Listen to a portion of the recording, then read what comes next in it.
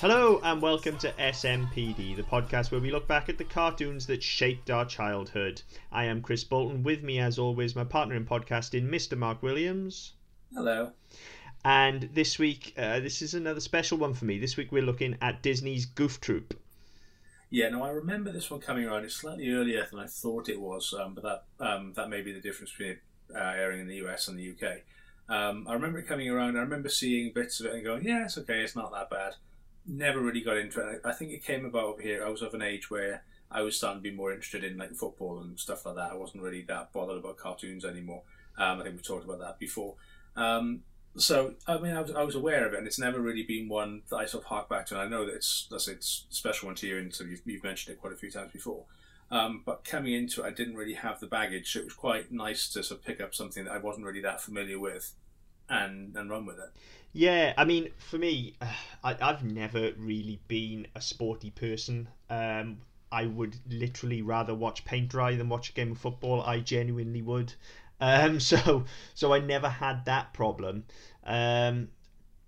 Goof Troop, though, kind of everything about it. Like we've had a few shows of its ilk now, and I'm sure we'll come on to talk about what the show actually is shortly. But this kind of animated sitcom kind of feel, every time we've come up against one of these shows, I've always kind of said, yeah, it's okay, but it's not really for me. And then I've drawn a comparison directly to Goof Troop, and this just seems to be the one for me that hit home. I really got into it, whereas some of the others, as I said when we did Rocco, it was okay, but it never really resonated with me. Neither did Tasmania. I don't know what it... Well, I do now, looking back to it. I'm sure we'll get into the analysis of this a bit later on. But certainly at the time, I don't know why I would prefer one over the other. But I was just drawn to Goof Troop. And in a way where I wasn't drawn to those other shows and would have said, oh, I don't really like those kind of dopey slapstick cartoons. I ate Goof Troop up. I loved the bloody thing. I think that's fair. I mean, I didn't really have the affinity with it. I mean, I remember it coming about, and it was if it was on, I'd watch it. So it wasn't the case of, oh, fuck Goofy's on, I'll turn the TV off, I'll go to the other channel. If it was on, I'd watch it, and it was entertaining enough. But I think you've kind of hit the nail on the head there quite early on, is that other things we've talked about, they've had that sort of sitcom-y feel to them. But they've also had something else. Like Rocco had that sort of an arctic edge to it. It wasn't quite a sitcom as you'd expect a sitcom to be.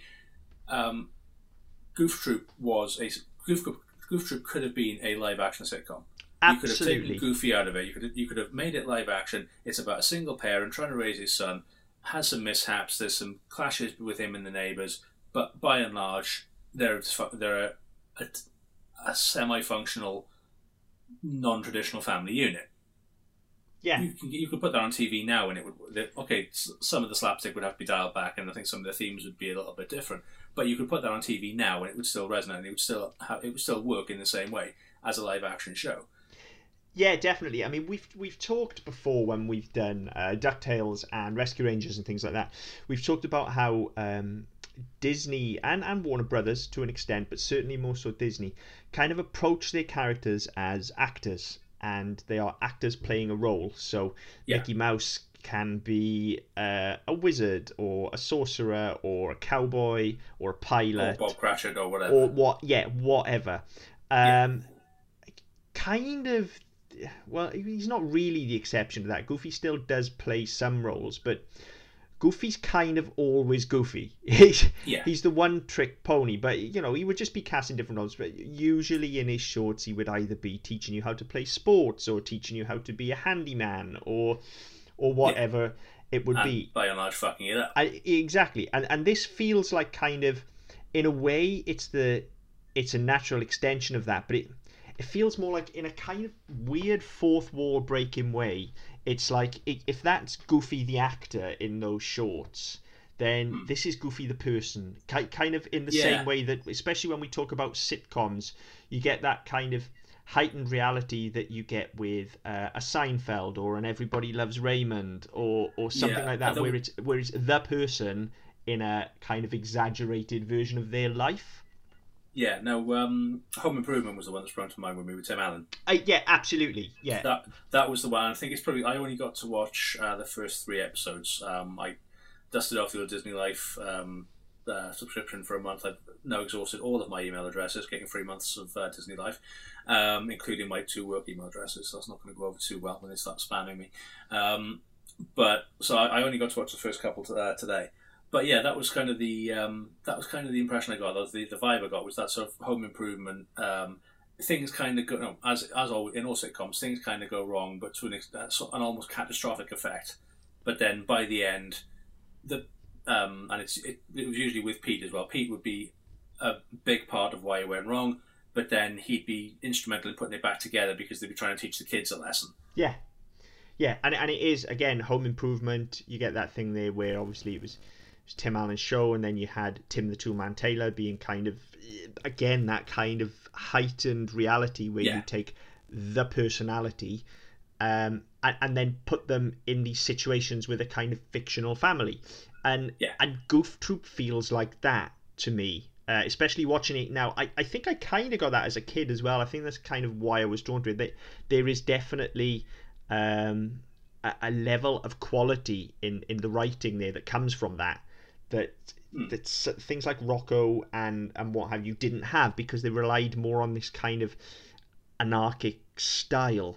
Whereas this was far more grounded. It was like, here is the character of Goofy, and if he never made the shorts and he wasn't famous, this is kind of what he would be doing. He would still be doing DIY, because he always does DIY, and he would have been involved disastrously in sports, which is actually a major plot point in the show. Yes. And so it does just kind of take that and run with it, and it uses those, again, kind of heightened normality sitcom situations where everything gets absolutely blown out of all proportion to the level that the comedy comes from it. So, if the kids bunk off school, it will obviously go wrong. If they go on a camping trip, it will go wrong. If Goofy's going to do some DIY, it will go wrong, and then it will snowball out of control. And it's a very traditional, tried and tested sitcom format. There's nothing unique or original about this. It's just done really fucking well, and it's done with Goofy, who, I mean, look, if you don't like Goofy, then what's wrong with you? Goofy is probably the most endearing absolutely of the original Disney characters, because he gets things wrong, and we all make mistakes, we all get things wrong, and it's kind of easy to identify and to empathise with him, because we all fuck things up. You only have to look at my efforts at DIY to see that I'm probably worse than Goofy. But no, it's something that certainly as a child you can sort of see your father doing the same sort of thing. He tries to do something and it goes wrong. Or he tries to fix his skateboard and he screws one wheel back on and the other 3 fall off. It's the sort of thing you'd expect Goofy to do, but you can kind of think, oh yeah, that would probably happen to me as well. And it's to me, Goofy was always much relatable. Like Mickey Mouse is uber successful. Yeah. He's everything works out for Mickey. Everything comes up roses for Mickey. Donald kind of gets away with shit. Goofy flies by the seat of his pants, and it comes right in the end. Yeah, there or thereabouts, but he has no idea how it happens, and that's probably the most realistic depiction I think you get of any of the characters, is that shit happens and you just kind of roll with it, and eventually it'll work out the way it works out, right or wrong. That's how it's going to go.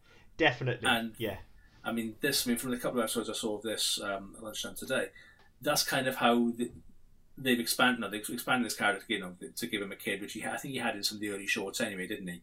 He had a red-headed kid who was a bit mischievous and a bit naughty. Kind of, yeah. It wasn't Max, but there was a no, it wasn't Max, but there was a kid.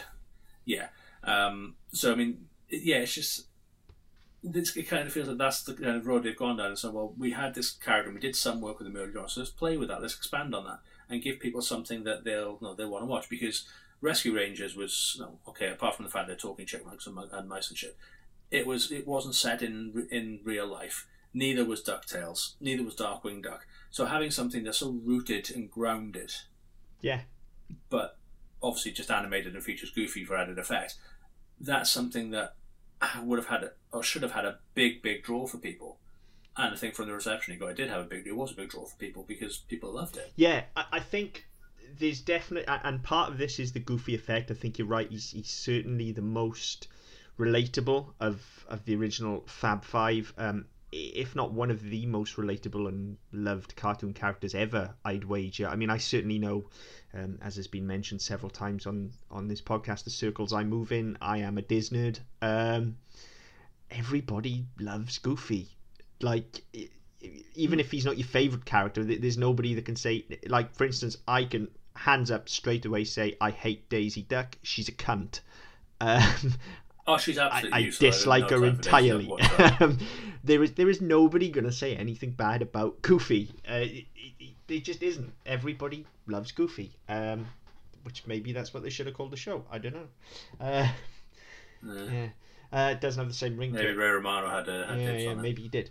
I forgot where I was going with that because I got sidetracked on a Goofy love fest. I don't know. I completely. I was going somewhere and it's gone. Yeah, I'll come back to you. It's gone. Yeah, I'm sure it will. Yeah, I'll come back to you. Yeah. So I'll let you think. Well, I'll just go through some details about the show in case people aren't familiar. Which, if you're not familiar, why? Reception. I've got it. Sorry. There you go. Yeah. Reception, public reception and stuff. I think actually, this is out of all of those shows, out of all of the Disney afternoon shows, I think Goof Troop is the one initially that didn't do as well as the others. It didn't make an instant cultural impact in the way that, say, a DuckTales or a Rescue Rangers did. It was successful, but not to the level that a DuckTales or a Rescue Rangers was. But I feel like, you know, in kind of the same way you can get a film flop at the box office and then it finds its home on video when we were kids, or DVD now, and it grows into this just absolutely adored cult favourite. And I feel like that's kind of the route that Goof Troop has gone down. Again, certainly in the circles that I move, anything relating to Goof Troop and Max Goof and Powerline especially is a thing just on merchandise sales alone now from the Goofy movie. It's really just, it's come back around. You know, those of us that watched it as kids, we're now adults and we're looking for that nostalgia hit and we're showing it to our own children. And I think Goof Troop is the one that's come out of that the strongest. There is still real genuine affection for this show. Oh yeah, definitely. I mean, the fact that they did the Goofy movie in 95, and then given the fact that Goof Troop had been off the air for about 7 years at the time, they then released an extremely goofy movie straight to video. So I mean, the fact that they saw fit to release a sequel for a spin-off film from a show, I think that kind of says it all, that there was enough demand for it, there was enough love for it. No, there was no Rescue Rangers movie. There was no. There was no original Rescue Rangers movie anyway. No, they had what they chopped, they serialized and made part of season 2, but there was no cinematic release. There was no Rescue Rangers movie. No, well, I mean that was the Rescuers. Well, yeah, but you know, there was no Chip and Dale movie. There was no DuckTales movie, as far as I remember. Yep. There's DuckTales movie. They were just Treasures of the Lost Lamb. Yeah. Oh yes, of course there is. Sorry, I forgot about that. Yeah. But yeah, the fact that they went out they spun off into a movie and then that spawned a sequel. That should tell you how good this thing was. Yeah, absolutely, and not just the movie and the sequel. Like even after it's gone off the air, the characters and the characters in their Goof Troop personas and setting then have reappeared several times in other people's films as well. I know there's certainly 2 Disney Christmas specials that I watch every year. And there are Goof Troop segments in them, with Max aging progressively with each one as well. Like in canon now, Max is a young adult and has a girlfriend and everything, and they just follow that through. It's kind of never gone away, much in the same way that a sitcom wouldn't. If it were to get revived, you know, the characters would age and the kids would be grown up and the situations would change, but the characters would remain the same. You know, and you can keep doing that until one of them commits career suicide. Mentioning no names. Yeah, I mean, and you're right with that. I mean, I was looking at it earlier. It talks about Mickey's Once Upon a Christmas or Twice Upon a Christmas, and they pop up now. I think in Once Upon a Christmas, it predates Goof Troop, but Max is young. Right. and then in Twice Upon a Christmas, they take on, so they move on from a Goofy movie or an extremely Goofy movie where he is a young adult. Yeah, and he brings a girl home, and he's so I mean they very much ran with that. I know, not only that, obviously you had a Goofy movie and extremely Goofy movie. It popped up in House of Mouse. They appeared in, Goofy and Pete also popped up in Bonkers and Raw Toonage as their Goof Troop characters rather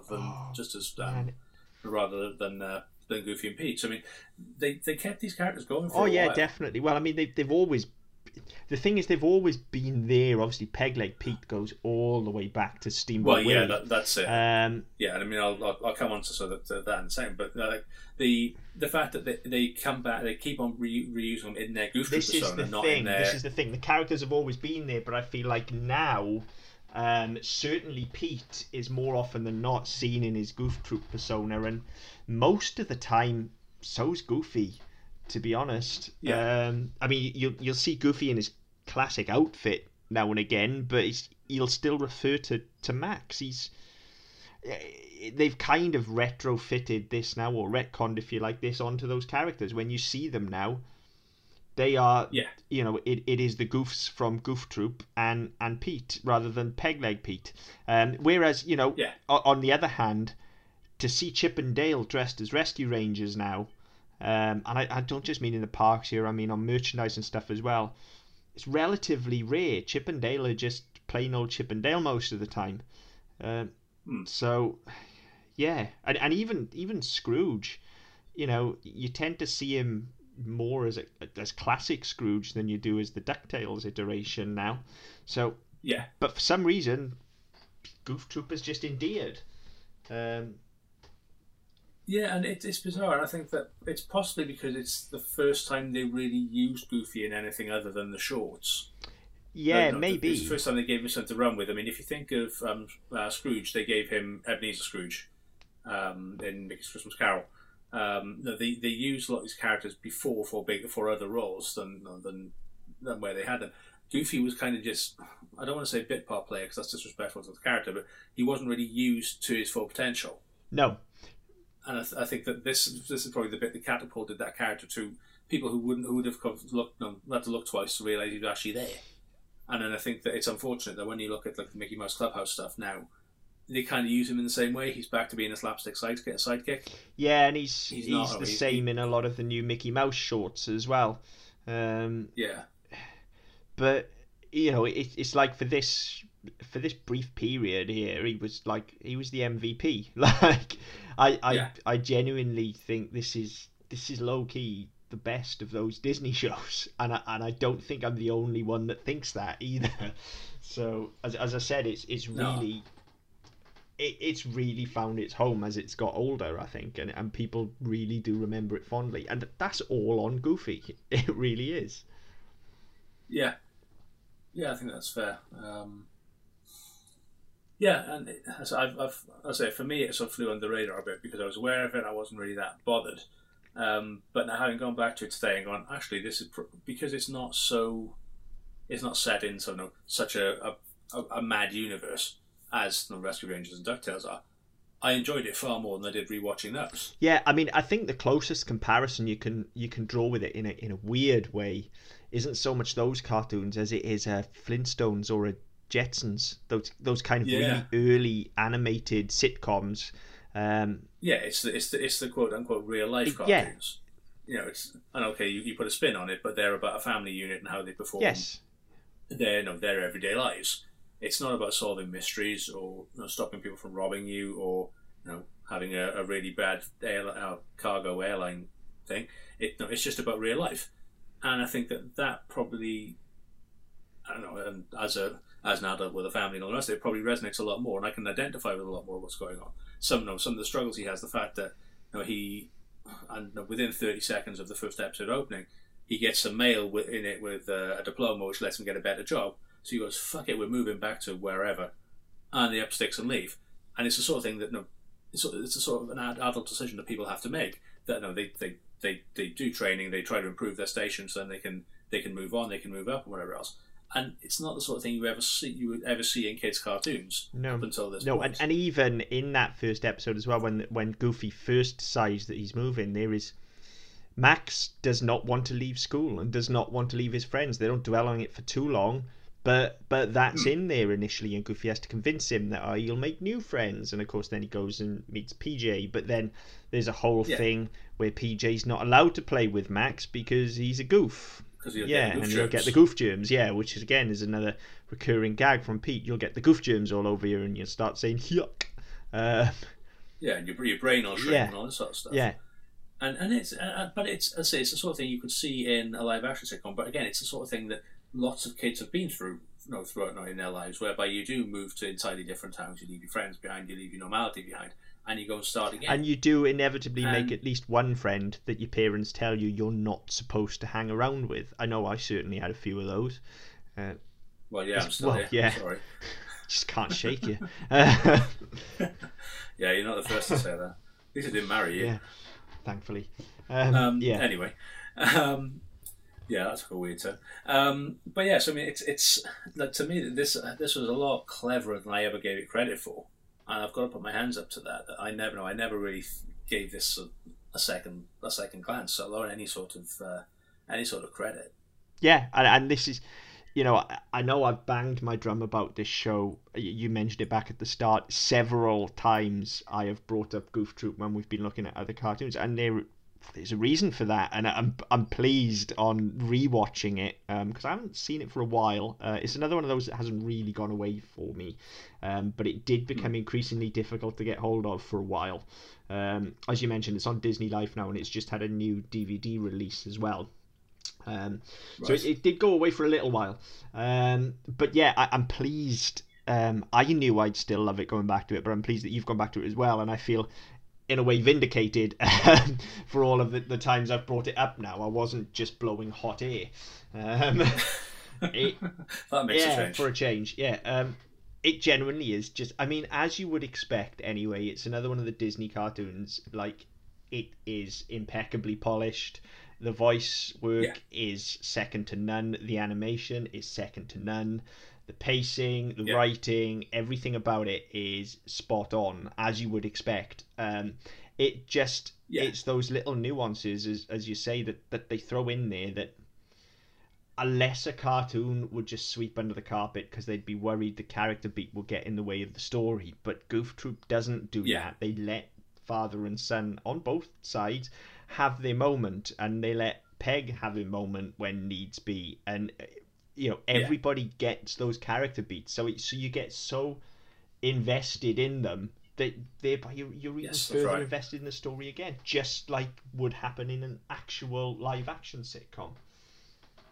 Yeah, that's right, and I think that that's a credit to the way it was put together. And they've had a bit of fun with it as well. I mean, it's hilarious. Like, as you would expect, because it's Goofy. Like, the slapstick here is absolutely on point. Like, it is.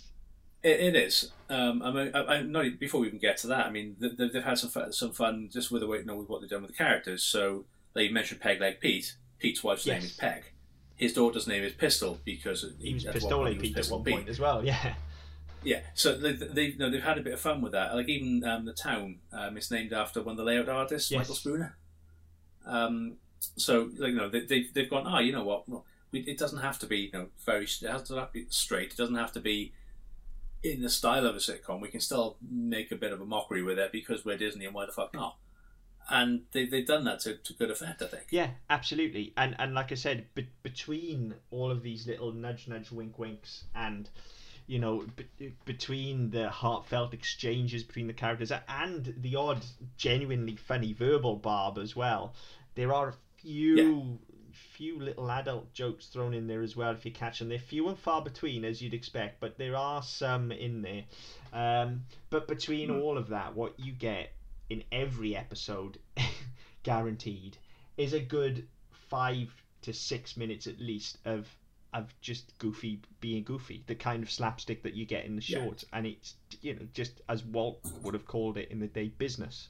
And it's again, it's the stupid stuff, like in the first episode, I think everything's kind of goofy, where they're driving their U-Haul or whatever it is to their new place, to Spoonerville, and they're coming down the side of a mountain, and all of a sudden the car, they're on the phone, on a payphone beside the road, and the car starts rolling of its own accord after about 10 minutes of standing still. And then they end up chasing it. They end up running off a cliff trying to catch it, and end up falling hundreds of feet and landing back in the car, only for the car to then run onto a railway line. And it's Three Stooges stuff. Yeah, but it's fucking brilliant. Yeah, it's executed, superbly. Like it does it. It does that, I think, better than any of its contemporaries that we've looked at. It certainly does it better than the Nicktoons. It just nailed it. Maybe Tiny Toons, I don't know. We haven't rewatched that yet, but maybe Tiny Toons kind of pulled that off. But in my memory, Tiny Toons again was a little bit more anarchic than this, and I think that kind of slapstick doesn't work if you're looking for anarchy. It only works if you're trying to play it straight. If you're trying to play it straight, yeah, that is the only way that it works. But even you mentioned something there which jogged my memory. To the point I was saying about story beats and execution, you can spot when you watch it now, and obviously it's without adverts. You can spot the commercial breaks here very easily, and not just because it fades to black. Like it follows the classic TV trope. Before every break, there is a cliffhanger. So, for instance, you were on about the car running away. There is a break because they're about to fall off a cliff. And then when you cut back, you see them escape falling off the cliff. And they use a classic TV act structure in that way. Yeah. It's so polished. It really is so polished. And yes, some of that stuff is a little bit dopey and a little bit tropey now because TV has moved on. But for its time, it worked, and it still works now. It just looks. It stands up. It does, but I mean, no. You look at any sitcom, they're still using those same techniques. It's not a case of things have evolved, and television generally has become a bit more. I don't want to say sophisticated because that's the wrong word, but it's evolved to a stage where a lot of things think they're cleverer than they are. They try to incorporate a lot of the thing, or they try to identify with and then subvert a lot of established theory. But you look at any sitcom and the format is still there. The format is still the same, and you go back to sort of the stuff from the even back as far as the Honeymooners and stuff like that. They're still using the same things now, 70 years later. Yeah. And I mean, so the fact that this uses it is no real surprise, and it adds into the fact. I mean, on the wiki entry lists as under genre, it's listed as an animated sitcom. It definitely is that. That is the best description of it, isn't it? And I mean, unfortunately, they're animated. It's listed as an animated sitcom, but animated sitcom is two links: one for animated cartoon and one for sitcom. So I was hoping to click on it and find some other examples of what else they were calling an animated sitcom, because I don't think that at the time there was anything of this ilk really. Not there at were the things time. that came later. Yeah, there had been some before it, and there were definitely some after it. And the ones after it, as we've discussed, weren't quite as good. I mean, I believe, we'd have to check the dates, but I believe this kind of slightly predates Rocco and all of those. Yeah. Yes. I don't think massively, but yeah, they came out. And then obviously before you had, as I mentioned, you had the Hanna-Barbera stuff. You had the Flintstones and the Jetsons and what have you. I mean, you could risk a comparison to the Simpsons here. But you could. I mean, I think the Simpsons, as slapstick as it was, some especially the earlier ones, they were never this slapstick. No, but in terms of the animated sitcom focusing on this just all American neighborhood and family unit, that's true. Yeah, it shares some voice talent as well. Yes, which don't they all, to be fair? But, yes, and I hadn't realised actually that quite so many of them were involved in this. I should have, because looked at all the other shows we've looked at, and the same people pop up all the time. But I hadn't realised for whatever reason that they were quite so prominent. But we'll come on to that later on, I'm sure. Yeah, I'm sure we will. So yeah, I think animated sitcom. I still think, I think believe is probably the best way to put that, because think suggests that. It's just my opinion, and I know it's not just mine. This is one of the best examples of the genre out there still today, and we've had several since, but this stands up there with the best. I truly believe that. Yeah, I'd say that's fair. I mean, I've come into this fairly blind, and I've come away going, well, fucking hell, that's the next couple of weeks sorted. I've got another 76 episodes to watch.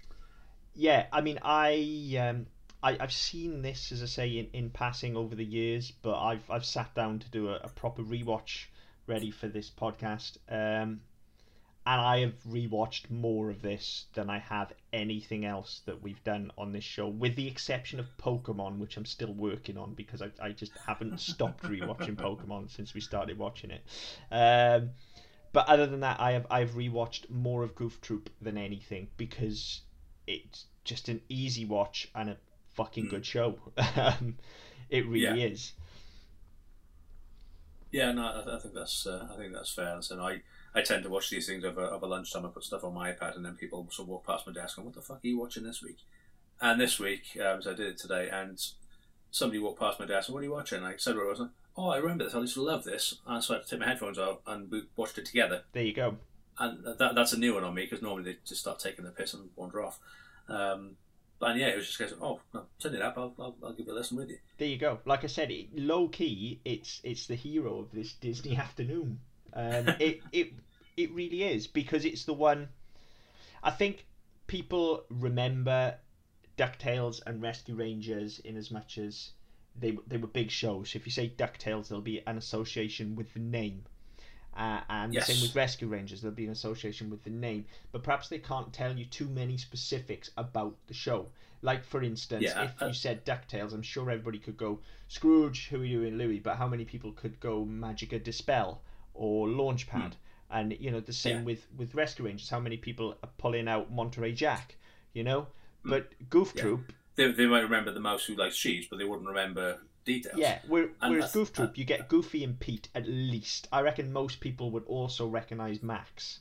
So quite possibly. I mean, I think the thing with it as well is that DuckTales and Rescue Rangers were big set piece things. They were big, they were high action genre pieces that just happened to be animated, same as they and have characters people knew. This kind of goes against that, because it is low key. It's very naturalized. It's very normalized, and people won't remember it as much because it wasn't as grand. And I think that's probably doing it a disservice. I think there's that's why people will remember. Yeah, I think there's just a deeper association with it. I don't think you instantly, if you ask somebody to name a Disney cartoon, I don't think many people instantly go Goof Troop. But like you said, people walking past going, what is that? And as soon as you've said Goof Troop, it's triggered it, and they remember, because they just would have had a deeper attachment to those characters for the reasons we talked about. You know, they put the character work in there. They gave them their space to breathe. And over the course of the show, they grew as characters, which is not... That really wasn't being done in cartoons in the 90s, let's be fair. No, and I mean, to be fair, even outside of cartoons, even in sitcoms, that wasn't really the way. You know, the whole thing of a sitcom is that you have your status quo, you have your 20 minutes of skullfuckery or whatever it is, and then you go back to position zero by the end of the episode. So when the next episode rolls around, it doesn't matter if you watched them in sequence or not. 99 times out of 100, you can pick up any episode at any time, and it will flow. Yeah, it's only when you get into things like Friends, where you have the relationship narratives whereby you need to know where you are in those, just because of what's going to happen. You generally don't get it with sitcoms. The whole point of a sitcom is that you just start and finish, and you dip in and out, and it's all kind of the same. And this doesn't do that so much. I mean, this kind of tells a story whereby they move to a new town, they start a new life, and it takes you through the early part of that. Yeah, and as I say, you know, PJ and Max, even though it's clear they're going to hit it off, they have to work at that friendship a bit to begin with. It takes that's right. 5-6 episodes or so before they really like best buds, because the dads are getting in the way. And, you know, to start off with, he's never a villain. He's you know, he's kind of the Mr. Wilson sort of character from the Dennis cartoons. yeah, like there will be entire episodes devoted to Pete where you barely see the goofs. So it's unfair to call him a villain, but he certainly starts off as more villainous than he ends Yeah, up. I mean, especially well, possibly not villainous. I mean, if you think of the No. first episodes, he's kind of more self-serving, I guess, than villainous.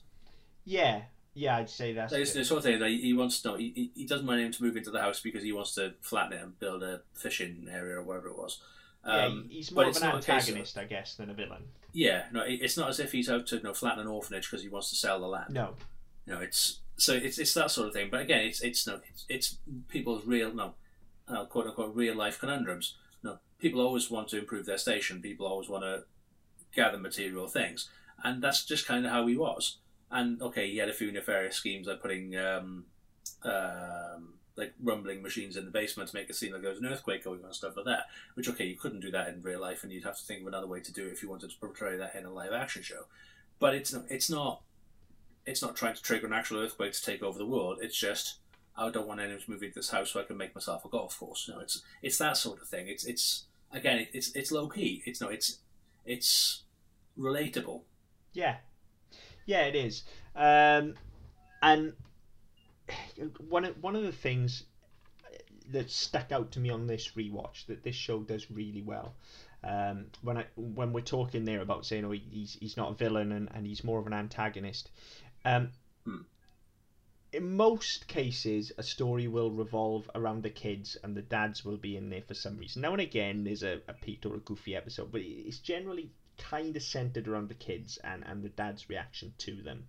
But even in those scenarios, each one of those four core characters, Pete, PJ, Max and Goofy, they all have agency in the stories, in every story. Yeah. Pete isn't just there purely as a functional story object to antagonize Goofy. He will have a very definite reason for doing what he's doing. Like you said, with the earthquake machine, he wants the house so he can build a fishing pond or whatever it is. He has a reason for doing it. It's not just, I'm going to do this because I'm a dick.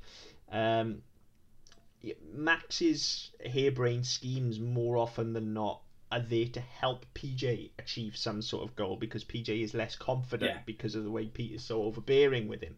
So Max has agency in it there. PJ always is trying to prove himself to Pete, and then Goof's just the one in the middle trying to hold everything together every single episode. Obviously he doesn't make a very good job of it because he's Goofy. Well, yeah, but I mean, he to an extent that's true, but again, by the end of it, it all comes up fine. Yeah. So, he might make a hash of... He might execute it poorly, but actually, he achieves what he sets out to achieve. It just doesn't quite go according to plan. No. But there is always... No matter whose story it is on any given week, all of the others always have... If they're in it, in some cases they're not in the episode, but every character in there has agency in that story. They're not just thrown in there for the sake of it. There will be a B story involving them, and that's, for a cartoon, that's pretty fucking good, because not many that I can think of would go to that extent.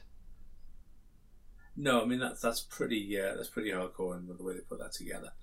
One thing I can't remember, actually, you might remember this, you might not. Obviously, the way it's set up, Goofy's a single father, he's raising Max on his own. Is there any mention of the mother? No, I don't think not there that is. I can remember. And from what I've seen and from what I've read, I don't think there is. I think it's such a good thing because it would be so tempting to try and sort of shoehorn something in there as the reason why he's not there. I think lesser shows would have probably tried to do that in the interest of backstory. Yeah. And trying to inform. And I think that it runs the risk of becoming a bigger deal than it is. And I think that part of the endearing thing to this is that of the show is that it doesn't matter why she's not there. She's just not there.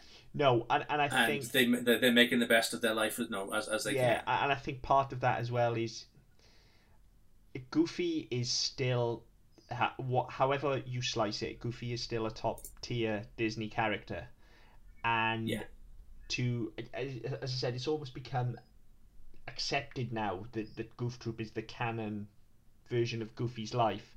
So to give him either a broken marriage or a dead wife um, kind of takes you down a little bit of a dark path with that. You know, you would, Yeah. in the same way that, you know, you would never hear about how Minnie suddenly died and Mickey's left a widower and is depressed and drinking a bottle a night. Um, That could be quite interesting, though. it could be, but you're never going to see that, are you? And it would certainly make No. Goof Troop a very different show. I mean, for all Definitely. we've said about the nuance and about how it's about fathers and sons bonding, there really is, you know, that in there. It's all done with a very light touch. You know, this is very light-hearted, and so I think you throw in a messy divorce or a dead wife. I mean, the temptation there as a writer is obviously to have had it die in some kind of freak DIY accident as a result of Goofy's bodged electrics or something. And so he has to live with the guilt and raise Max as a single father. But that's a very different show. Yeah. It's one I'd watch, but it's a very different show. Yeah, true. Yeah, I was just wondering because there have been shows where they've kind of gone down that route, and so they've tried to give this excessive backstory, which I must say it would be massively detrimental to the product you get. So yeah, I was just wondering because I haven't got through all the way to the end of it yet. I will do. I'm planning to. There's a little bit of Disney storytelling there as well. In as much as, I mean, Disney, whatever you think of them as a studio, really are masters at storytelling. They are the absolute pinnacle of the art as far as I'm concerned. And whilst we've said, you know, they'll have the character beats and they'll pause for it, there will definitely have been a discussion at some point of, do we need to know who the wife is? And the answer is no, so we don't. It's that simple. It's just going to slow your pacing down. And unless there was ever going to be an episode explaining who she is and what she can add, they'll just ditch her. Yeah, and I think that's fair. And I mean, it's good as well. I mean, the temptation would have been had that character been there or that backstory been there. There'd always been a temptation if she's alive to bring her in at some point and add extra stress, extra antagonism, or if she is dead, then to try to go back and this is who she was and this is how she lived and this is how she died. But the overriding story here is that you've got a single father who does the best he can for his family, especially his kid, and the kid doesn't feel like he's missing out on anything. And again, I think that this came about at a time where, certainly in the US, divorce rates were going through the roof. They were skyrocketing because all of a sudden it was a lot easier to get a divorce.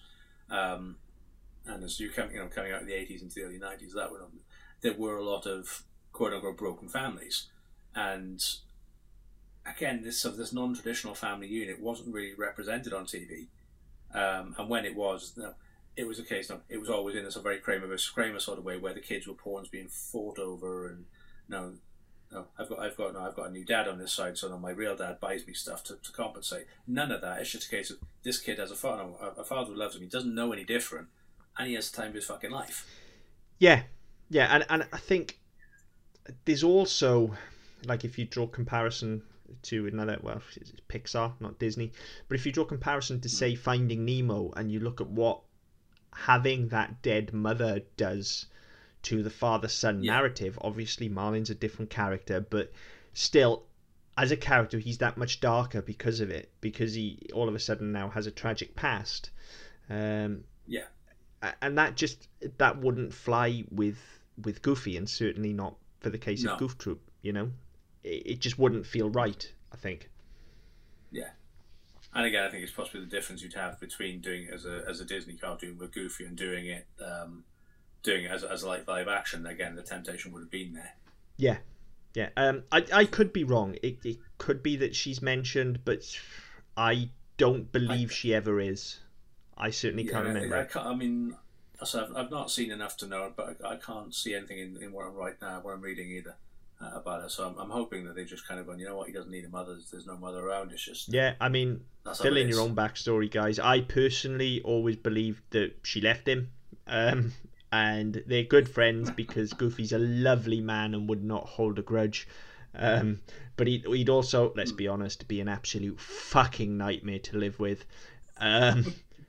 So, I Yeah, I think that's possibly an yeah, I understatement. kind of figure that she just up and left one day. Maybe. Yeah. But there you go. As I say, bring your own backstory. I generally think it doesn't need it. I think it does. It survives better without it. Yeah, I don't need to know who she is. Max certainly never questions who she is. Um, Yeah, I don't know. Who knows? Maybe in 5 years' time there'll be, Goofy movie the third or whatever, and we get to meet her, maybe, Goofette or whatever her name's gonna be. maybe. So yeah, moving on from there. I don't really know how to go with that. What I'm doing some reading, and I'm reading between the lines, and I may well be wrong on this, but I think one of the reasons they decided to move Max along into by the time he got to the two movies and age him was that Dana Hill died in 1996. She had a stroke, so it may have been a case of they weren't able to use her. She wasn't well enough to carry on. So they, rather than trying to recast and get somebody who sounded like her, they took a decision to develop the character and move him on. I don't know if that was the primary reason. I mean, certainly in animation, people change voices quite regular, but it would certainly make sense that was one of the reasons. For whatever reason, they decided to do it. It was a bold move because you don't very often see people age in animation, but it's one that works. Again, it adds a level of connection to those characters because as I got older, so did Max. Yeah. And it got to the point where I was substantially older than Max because he wasn't aging at human rate. But still, he wasn't the little kid that I watched on TV anymore that when I was a little kid. He was grown up, and there's something, this is going to sound really fucking sad, I'm aware of this, but there is something quite heartening when the first time you watch Twice Upon a Christmas and he brings a girl home and it's like, he's all grown up and he's got a girlfriend. And there's just something quite sweet about that, Yeah, no, I've not seen that for a good number of years, so I can't remember. I've definitely seen it, but I just can't remember. It's good. On a completely side note, Mickey's Once Upon a Christmas and Mickey's Twice Upon a Christmas, both very good. Once Upon a Christmas is far better though, because Twice Upon a Christmas relies on really uncanny valley CGI animation for a lot of things, but still good. Yeah. There's my film recommendation for this week. There you go. Maybe come Christmas we'll have a look at. We can have a look at some of those. Yeah. Well, we need a Christmas special this year, so. So yeah. So we talked about the cast earlier on. Again, very stable Disney. Jim Cummings, Rob Paulson, Nancy Cartwright, Travis McNeil, Bill Farmer, obviously. Bill Farmer. Goes without saying. It's Goofy, so. Yeah. Well, that's why I wasn't saying it, but there you go, beat me to it. Yeah. And then again, it's the usual suspects in terms of additional cast as well. So you've got the main cast doing secondary characters. Then you've got a lot of cameos as well. Charlie Adler, Joe Piscopo. It's just another one of these where the more we look at these shows, we sort of spot these people popping out left, right, and centre. It's quite nice to see everyone gets work. I mean, animation and especially the vocal talent side of animation, as you get older and start to look into this, is mind blowing. It really is when you start to wrap your head around just how many voices these people can do and realize, just how many of the characters you loved were played by the same person. Yeah, it is absolutely mind blowing. But I mean, it's something we see every episode here now, so I think perhaps we're a little jaded to it, but maybe. But I mean, it always interests me as well because I mean there are ways it's done. There's certain schools. I mean, we talked about before, whereby sometimes they were in the same room together, sometimes they weren't in the same room together with other actors. Then sometimes if they're doing different characters in a conversation with themselves, they'll do split takes, and then you get the sort of Seth MacFarlane route where he has a conversation with four of his characters going on at the same fucking time. So I mean, it's always interesting when you do get the same actors involved, just because there's such a different way of doing it. Yeah, absolutely. I believe the Disney method would have been more singularly recording, but I could be wrong. I'd imagine so, but I'm not sure. Yeah, possibly.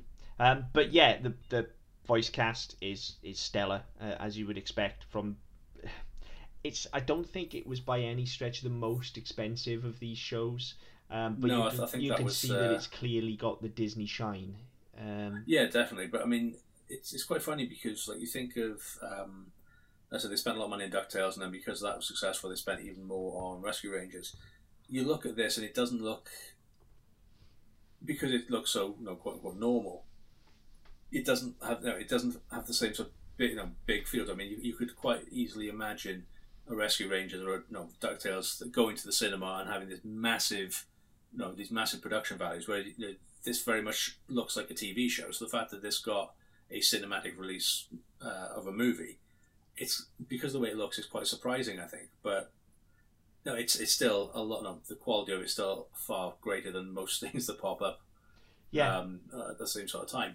But yeah, I mean, it's not. The colours seem a bit more muted. They seem, again, everything just seems a bit less spectacular and a bit less extravagant, and it seems a bit more normal. And like for me, that's a huge part of the appeal, and it's why that we watch Rescue Rangers, we watch Gummy Bears, we watch DuckTales. This is the one I'm going, I want to see more of this. Oh yeah, absolutely. I said in both the DuckTales and Rescue Rangers episodes that I thoroughly enjoyed watching them and was going to watch more, and I did. I completed the box sets that I had. But yeah, absolutely, I can see myself just carrying on watching this all the way through as I'm doing with Pokemon. It's excellent, and as I have done in the past, I have seen this thing through a couple of times. And again, it's 70 odd episodes. 78. It's not that long, really. No, it's they're 78 like episodes, 22 minutes at a clip. Yeah, it's not a huge. So time again, investment. it's standard US sitcom time. By the time you put your ad breaks in. Yeah. It's bizarre actually the way you're talking about the episodes and the way they were laid out. I'm hoping it's either the wiki page has got it slightly wrong, or it was done in a really backwards way. But what's classed as season 1? So the 65 syndicated episodes of season 1. Aired between September 5th and December 4th, 1992, which kind of stands to reason. It's 3 months, so you get that across. Season 2, which was only 13 episodes, I think they aired on a Saturday morning on ABC as opposed to being part of the Disney the afternoon block, because they ran from September 12th, 92 to December 5th. So I'm thinking they kind of just went, we've got this second batch which we needed to get in syndication, which kind of chuck those on separately and class them as a different series. But it's quite difficult to work out where the line comes. Yeah. That is. I mean, I just tend to think of the whole thing as one long show, if I'm honest. Yeah, I thought that was probably the case as well. But yeah, I don't know. I just find it a bit strange. So it was, originally 91, and then second season was what? Did you say? No, they were both 92. So 92. Season 1, September 5th, 92 to December 4th, 92. Season 2, September 12th, 92 to December 5th, 92. When did Eisner take control of ABC? Round about then. But it did roll out. They did have 2 separate screens. So you had the main block was the Disney afternoon, and then let's say you had the Saturday mornings on ABC. So that's probably the way they did it. That's probably why you've got 2 sets. Because looking at it on paper, you assume that whoever's done the dates on you has got it wrong. Yeah. But when you read about it, they had two different broadcast blocks. Disney didn't acquire ABC until '96. Oh right, okay. So yeah. Okay. It's not to say it wasn't on ABC because they would have sold. It was definitely on ABC, but just wouldn't have been Disney's ABC. Mm. So there you go. Oh, there you go. It's here. So the series aired on Disney Afternoon block, syndicated animated show between 92 and 93, concurrent with the Disney Afternoon show. Another 13 episodes aired on Saturday mornings on ABC at 92. Yeah, there you go. And then they started reruns at 96 on Toon Disney. So it's just interesting. I find such strange things interesting, but I've found that quite strange and quite difficult to get my head around until I read that bit. Yeah, that is a bit odd. Just as an aside, not only is Goof Troop, I think, the best of these shows, it also had the best game, and I just want to throw that in there as well, because the SNES Goof Troop game that Capcom put out was one of my fucking favourite games as a kid. Yeah, now I remember the game. I don't remember playing it, but a friend of mine had it, and I remember watching him playing it at one point. And then we got fucked up and played something else. It was 2-player. But I remember seeing that and thinking, oh, that was quite good. Yeah, it's fucking excellent. It's essentially Zelda for kids. It's a very easy top-down adventure game. But it was also asynchronous co-op as well. So one person could play Max and one person could play Goofy, and you were on the same screen, and you just worked together to do puzzle. It was great. You each had your own items and things. You know, you didn't have to shit, but you had to work together, which at the time was really fucking rare as well. Yeah, because you played and Mario when Brothers, it did happen, it was played Mario until he died, and then someone played Luigi, and so on. Yeah, but not only that. I mean, it was when you did have co-op games, they were done very badly. Yeah, it's Goof Troop is fucking excellent. I still own it. I still play it. It's a great game. So, besides seeking out the cartoon, if anybody out there has an interest in games as well, Goof Troop on the Super Nintendo is fucking excellent, and you really should track it down. Well, there you go. So, ringing endorsement. Yeah. Just looking at this, reading ahead, it talks about on the Wikipedia about VOD availability. It says it's available on the Wikipedia. It says it's available on Amazon Video. So that's not the case anymore because Disney pulled all their stuff from Amazon and Netflix to when they launched Disney Life. So it is on Disney Life, as I said earlier on. When it was on Amazon, there was an episode that wasn't included. Nobody knows why. Well, somebody probably knows why, but it's never been documented as to why. But the episode Counterfeit Goof wasn't included. It is on the Disney Life version, so I'm going to try and watch that next to see why it was. If I can work out why it wasn't included. I had no idea there was like a banned episode or anything. That's interesting. No, I mean, but it aired.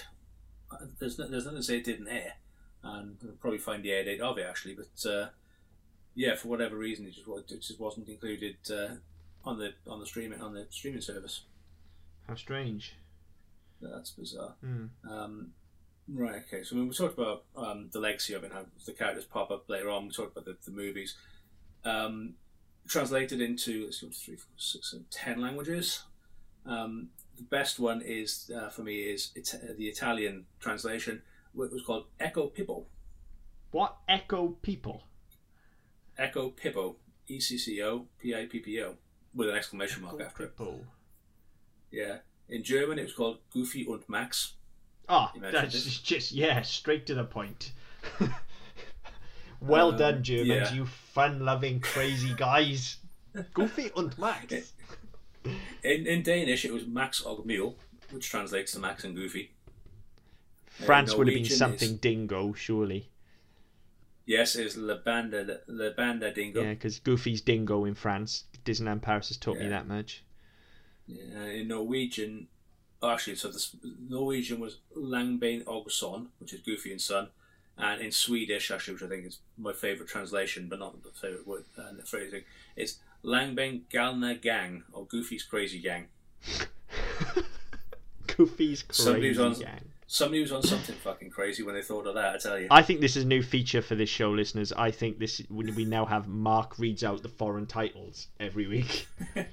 Just so I can listen to him struggle. I'm not going to try the Russian because I don't understand. Oh, go for it. No, it's characters. I can't actually make up any letters. Fair enough.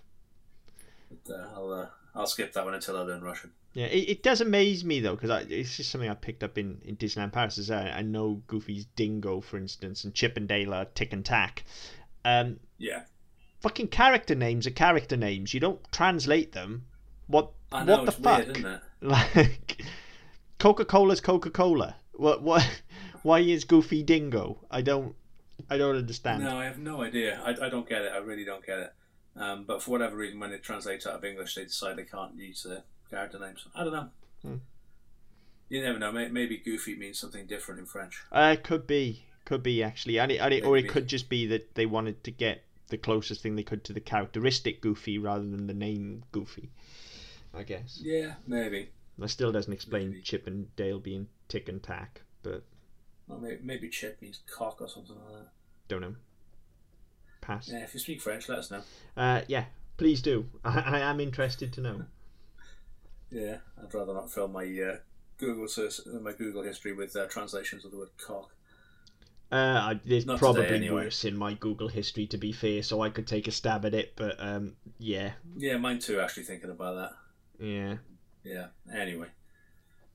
So that's Goof Troop for me. I mean, I've come at this completely blind, wasn't really expecting a great deal. I was expecting it to be alright because it's Disney, and as I said, we've talked about it a few times, and it was always going to be alright, but I've come at it going, I really want to watch the rest of the show. I don't care that I've got another 76 episodes to watch. I'm going to watch it. Yeah, it's... I mean, I've banged on about this show for the last...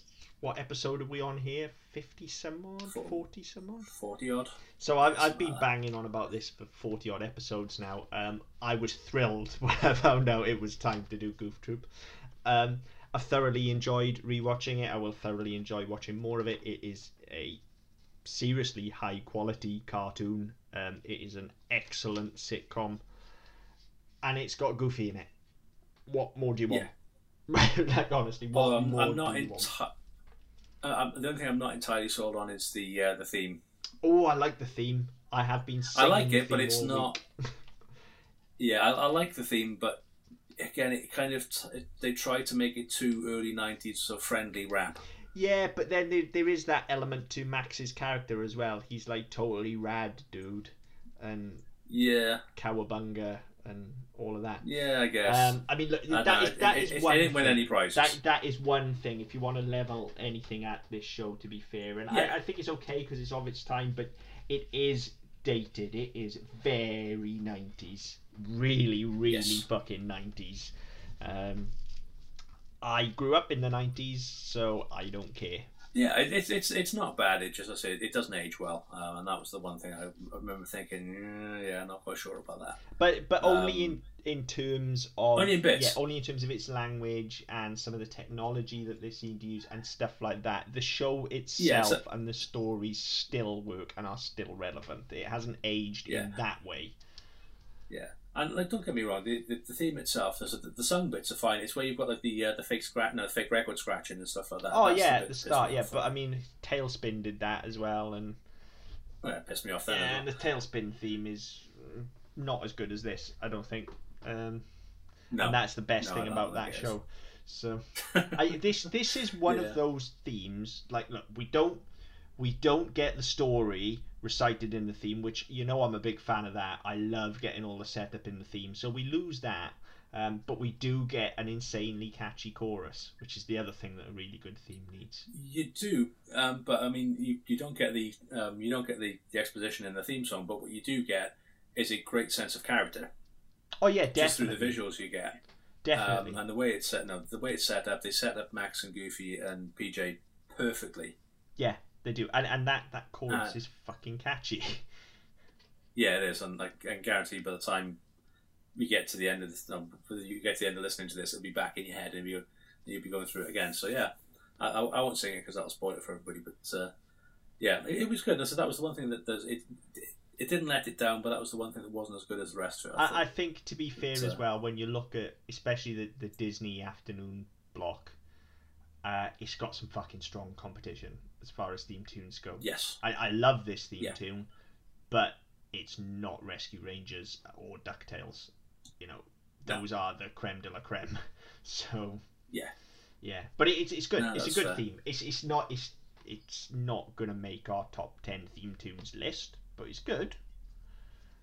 Yeah, it's good. So you never know. Maybe it'll be a rank outsider. Maybe if we can get some guests on to defend some of the theme tunes, maybe we'll find one for this. Yeah, I mean, I'll happily come into its defence, but I also know, as I say, that it's not Rescue Rangers or DuckTales. Yeah, and it's certainly it ain't gonna not win, Ulysses, is it? So no, but very little is, to be fair. Very true. Yeah. Very true. But yes, I mean, that's Goof Troop in a nutshell. But yeah, but I'll be very interested to hear other people's recollections of it and other people's opinions on it. You can get in touch with us on Facebook, the Double M Podcast Network. you can go to our website, ddpodcast.net, where you'll find our previous episodes, some of our other shows, and coming soon, our new show, Game of Moans, where we dissect and bitch about Game of Thrones quite a lot. But yeah, so please get in touch. You can also find us at SMPD Pod. Let us know what you think. Any shows that you think we might want to rewatch, or you want to listen to, let us know. Until next time. See you later.